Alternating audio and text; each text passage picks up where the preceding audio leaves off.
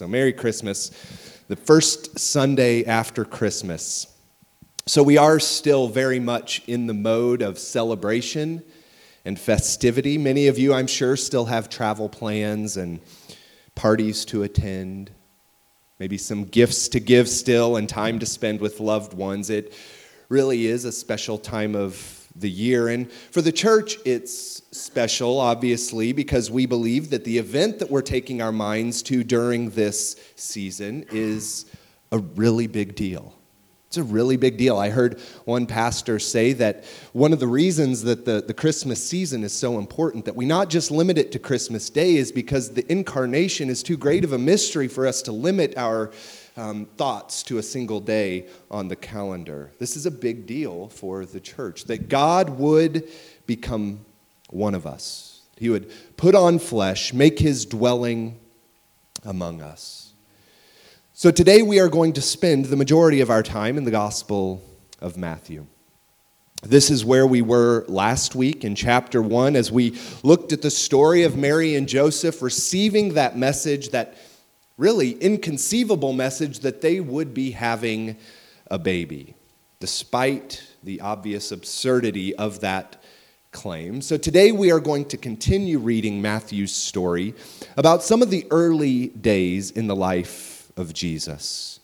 In chapter 2, this is after that initial story at the beginning of chapter 2, the visit from, that quintessential Christmas scene, the visit from the wise men from the east, visiting with their intention of worshiping this new king.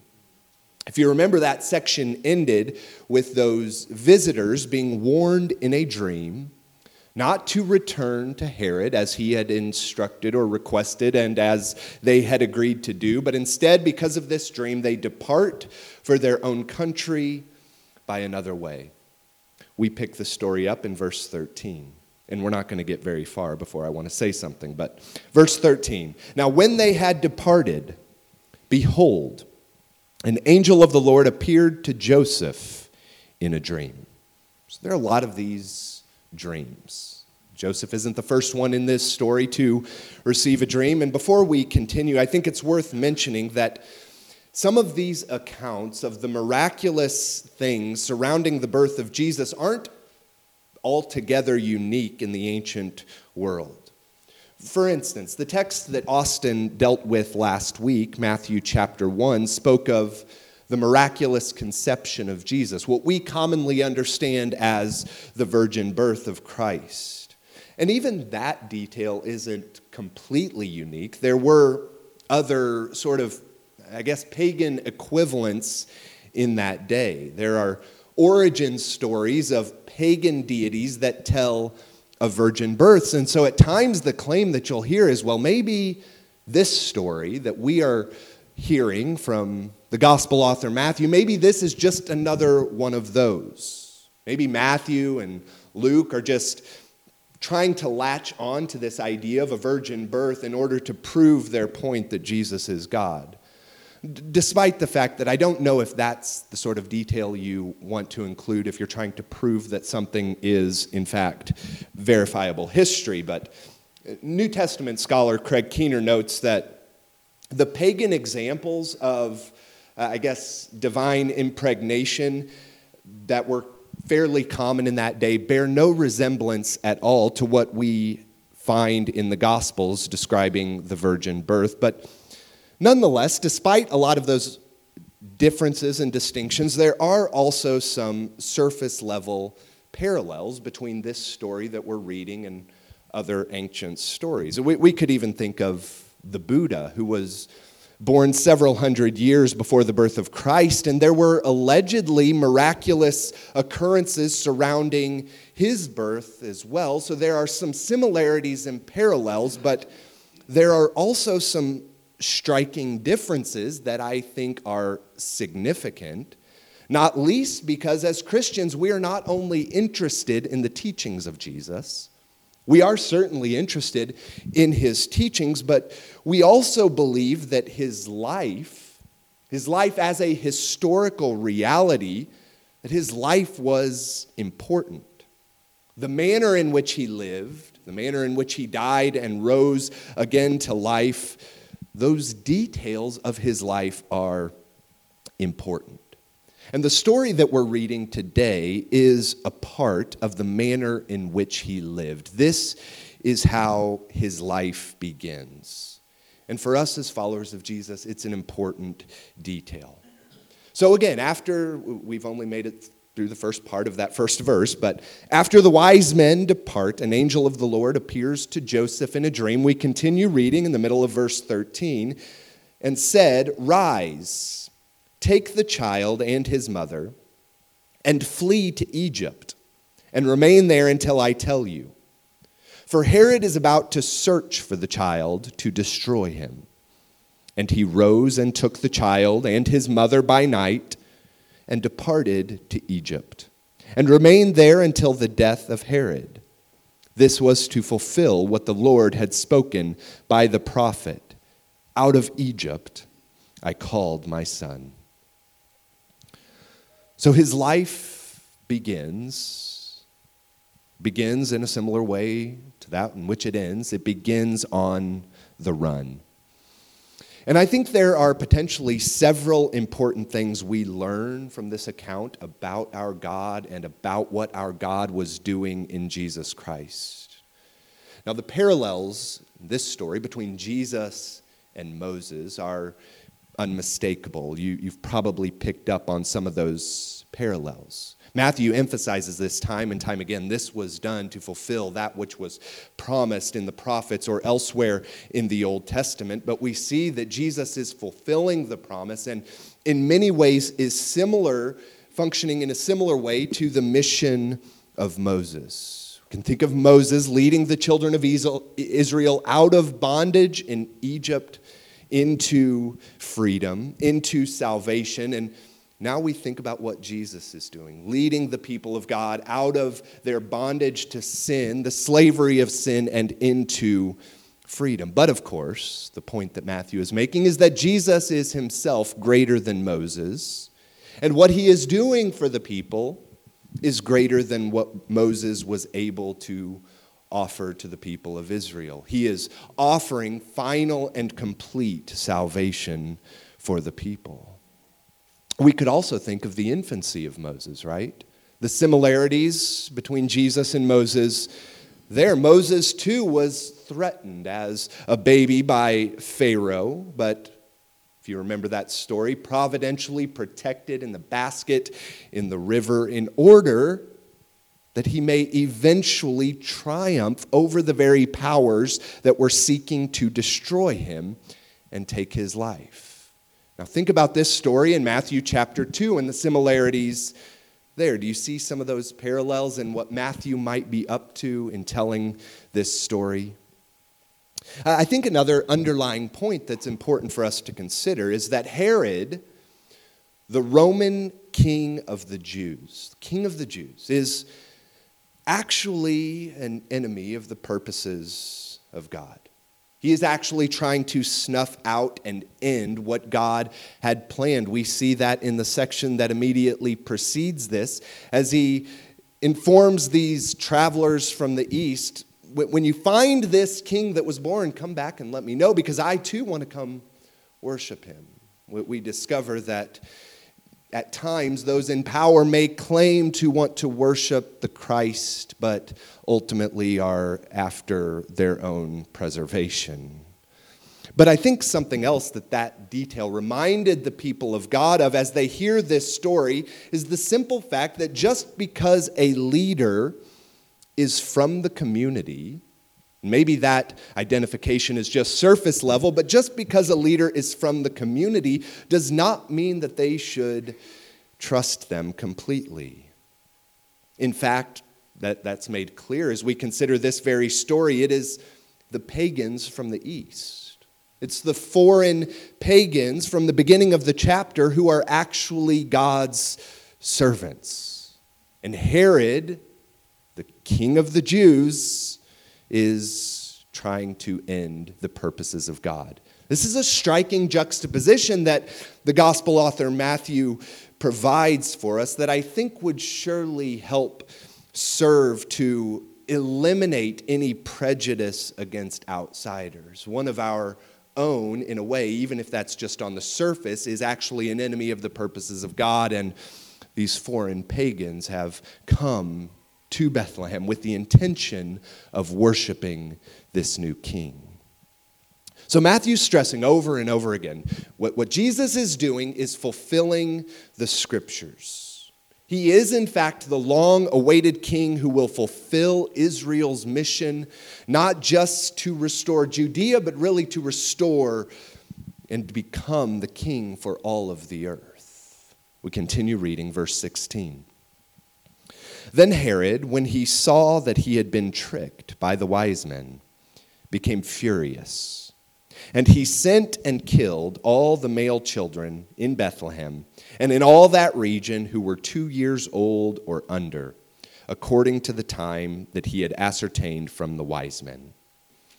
This is an episode that is commonly referred to as the slaughter of the innocents. The slaughter of the innocents. Herod is so angry about the prospect of somebody else claiming to be a king, so paranoid about the potential threat this would pose to his power, that he ordered that all male babies 2 years old and under be killed to stop this threat. This sounds like a deranged and incredibly insecure man, right? So afraid of a baby that he would commit infanticide. Small scale infanticide, yes, but infanticide nonetheless, to stop that threat. And I guess to his credit, he was on to something, because this wasn't just another normal infant, but still, with the information available to Herod at the point, it is crazy. It seems so senseless and brutal and unnecessary. The slaughter of the innocents. Now, admittedly, this is a detail that is contested historically. Did Herod actually kill these children in Bethlehem? Is it reliable history, or is it just a disturbing little story that Matthew uses to make a point? And arguments either way lack strong historical evidence. On one hand, this is the only place that we find the story mentioned.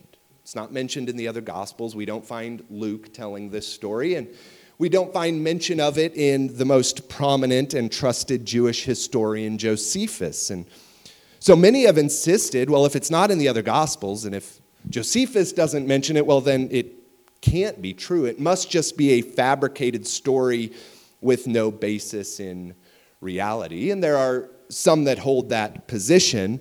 Many scholars, though, note that the lack of this story being in other sources is not as damaging to the argument for it being a historical reality as some have argued. And there are a variety of reasons for that position. Number one, it is absolutely in line with Herod's character that is confirmed historically.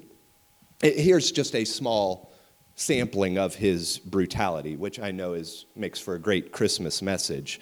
But I think it's worthwhile in considering this story. Herod had a brother-in-law drowned because he was getting a bit too popular. Think about that. Getting a bit too popular, well, let's just go ahead and kill him. He had officials under his charge killed because he thought they weren't being loyal. He had 2 of his sons strangled because he thought they were plotting against him, even though it was later revealed that they weren't, in fact, plotting against him, but it was too late by that point. Just before he died, I think it was 5 days before he died, he had another one of his sons killed. He got so jealous of his favorite wife that, and it turned out in that case too, that he was incorrect about his assumptions, that she was not doing what he feared she was doing, but he had her strangled to death. He had religious leaders burned alive. And maybe one of the craziest incidents, which is really saying something after we've considered some of those other details, but he allegedly ordered that various nobles throughout the land be executed on the day that he died because he was afraid nobody throughout the land was going to be sad at his death. In fact, maybe rightly, he assumed that people would be relieved and some would rejoice. And so to ensure that people were sad on the day of his death, he had a bunch of people killed. That is crazy. Does this account that we read in Matthew sound like it's out of character for Herod? Of course not. It actually sounds like something he's definitely capable of. Furthermore, his brutality was so widespread, so frequent, and so severe that almost certainly historians did not and maybe could not record all of the incidents of his brutality. And maybe they didn't even know about all of them. I think that's still true to some degree, even in our age of unlimited information that is always at our fingertips. For all of the scandals and evil and the atrocities that we are aware of, there are many, many more that we are not aware of. There are many, many more that very few people will ever know about. And so this episode is not talking about thousands or even hundreds of kids being killed.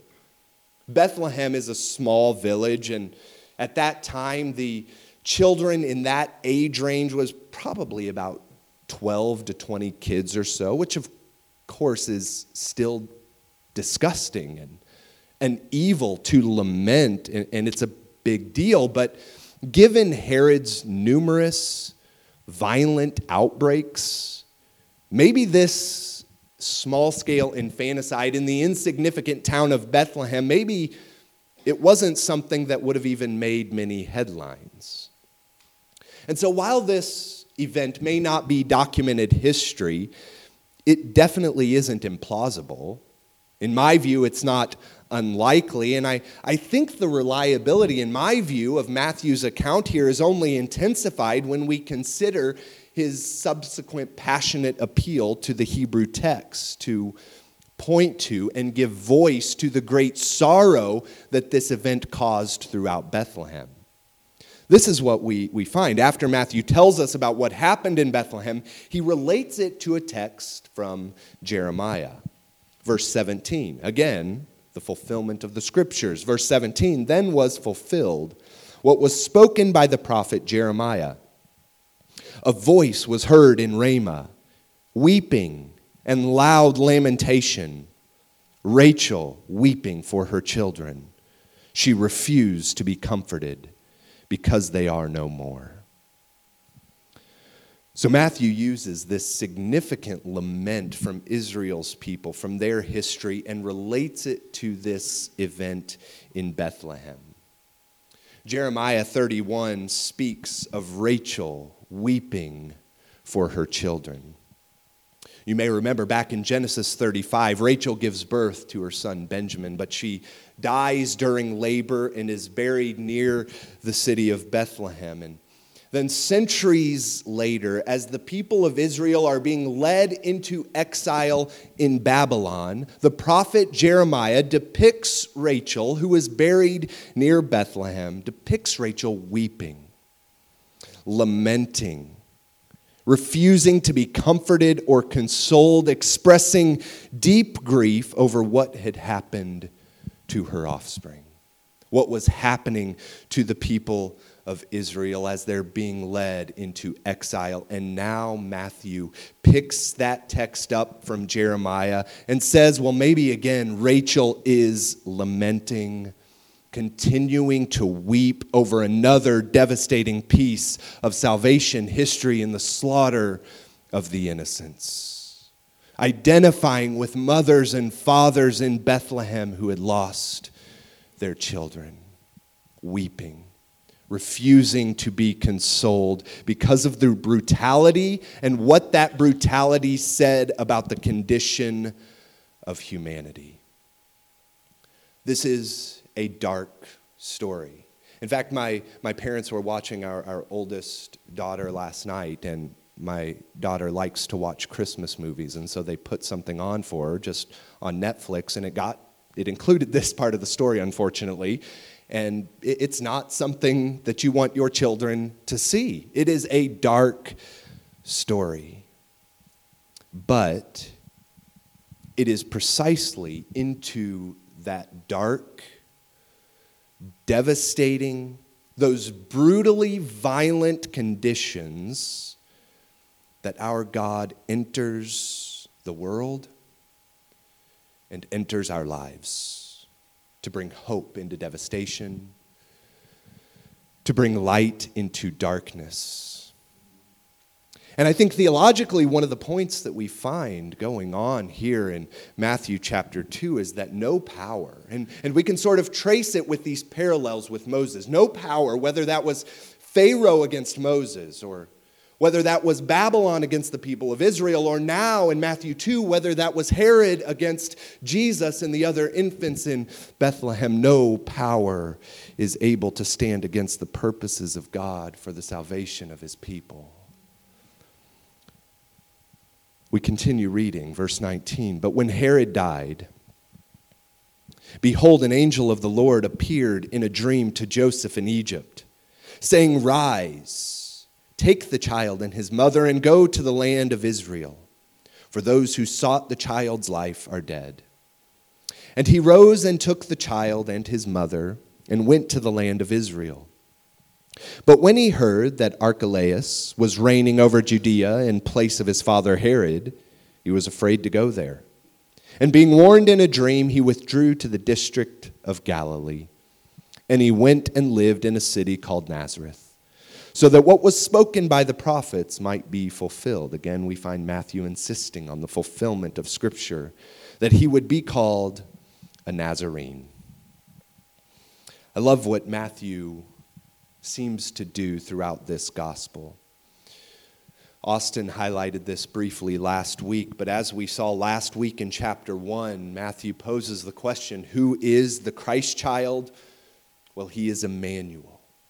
He is the God who is with us. And then Matthew chapter 28, what is the very last sentence in Matthew's gospel? In verse 20, he says, And behold, I am with you always, to the end of the age. We sang it this morning. He promises never to leave us alone. And this is a point that Matthew insists upon from chapter 1 to chapter 28. It becomes abundantly clear that according to Matthew, Jesus Christ is the God who is with us. It truly is remarkable. And I know it sounds trite, but at the risk of sounding like I'm simply peddling cliches, be encouraged this morning. He is here, even now. He is with you, even now.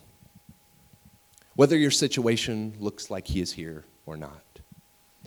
I know that in a room this size, there are undoubtedly those in this room who are facing situations right now where it does not feel like he's with you. Be encouraged. He's here. He's with you. God is with us. It doesn't always feel like that. Sometimes many times, the world doesn't seem to reflect that reality. But one of the reasons we gather here Sunday after Sunday is to be reminded of this simple fact, to keep hope when everything in our lives would seek to destroy hope, to keep hope and keep faith that his promises are true. He is with you. There's something else that I think is just as significant that we find in the intervening 26 chapters of Matthew. So chapter 1 and chapter 28, God with us, I will be with you always, even to the end of the age. In the intervening 26 chapters, including here in chapter 2, we find that not only is God with us, not only has he not abandoned us, he hasn't left us alone, but he is identifying with us. Even in the darkest experiences we face, he identifies with us. You know, we opened briefly with some of the parallels between the story of Jesus and even the story of an individual like the Buddha centuries before him.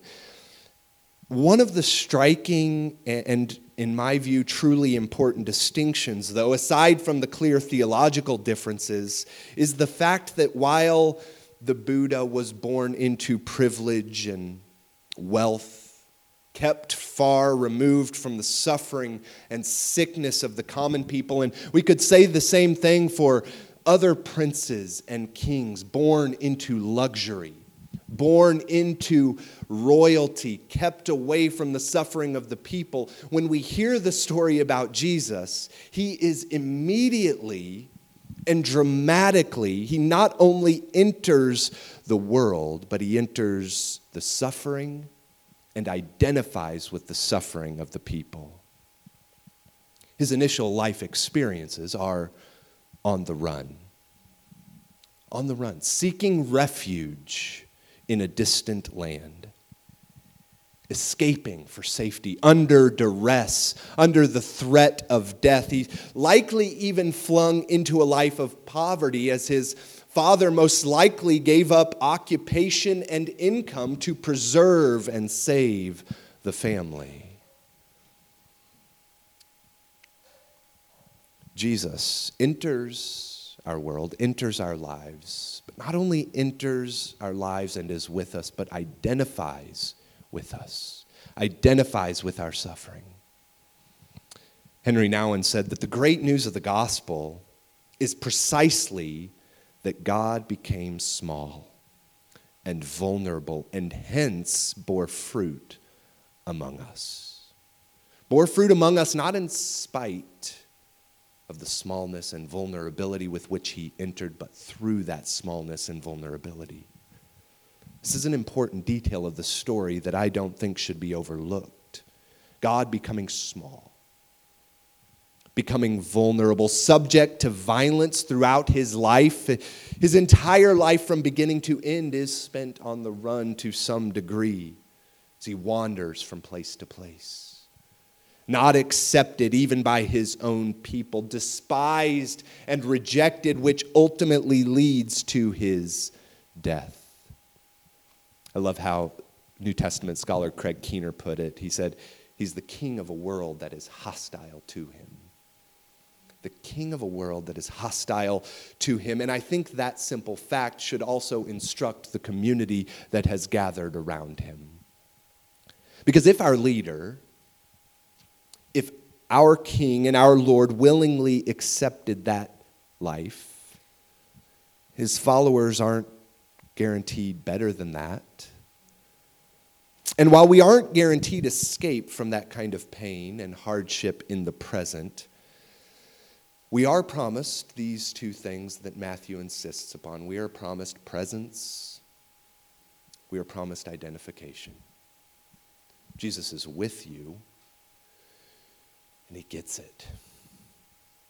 He understands what you're facing. He has experienced that suffering. He knows what it feels like. He is able to empathize with you. He's not only with you, but not in a way that's meaningful. He's with you and understands what you're facing. Christ is walking with you and will ultimately deliver you. The Christian faith at its core is a story about the God, the ruler of everything, who crawls to meet you in your darkest moments. Your situation, it's not too far gone.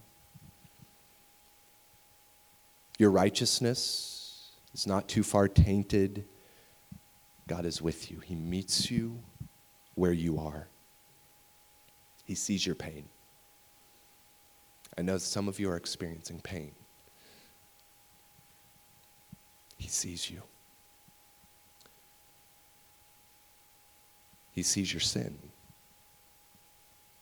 and has not left you alone, but has come to meet you like Moses before him. He sees your exile. It says, I'm here with you. Let me lead you out of exile into salvation. And his plans and his purposes will be fulfilled.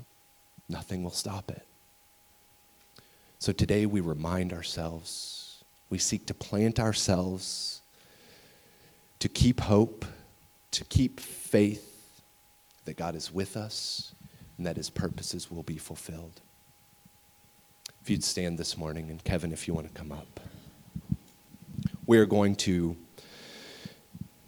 gather around the table of our Lord, this meal through which we celebrate the presence of Christ that is with us today. This table where we meet our crucified and risen Lord and find sustenance. We find strength as we partake. Jesus, this morning as we come to your table, as we gather around your body and blood, as we partake in this meal, we look to you as the God who saves us. We confess that we can't save ourselves. We confess that we can't fix everything that's wrong, everything that has been broken, and so we look to you. We pray that you would make us aware again of your presence. And so now we pray, Almighty God, you have poured upon us the new light of your incarnate word. Grant that this light, kindled in our hearts, may shine forth in our lives. Through Jesus Christ our Lord, who lives and reigns with you in the unity of the Holy Spirit, one God, now and forever. Amen. Amen. Would you join us at the table of our Lord today?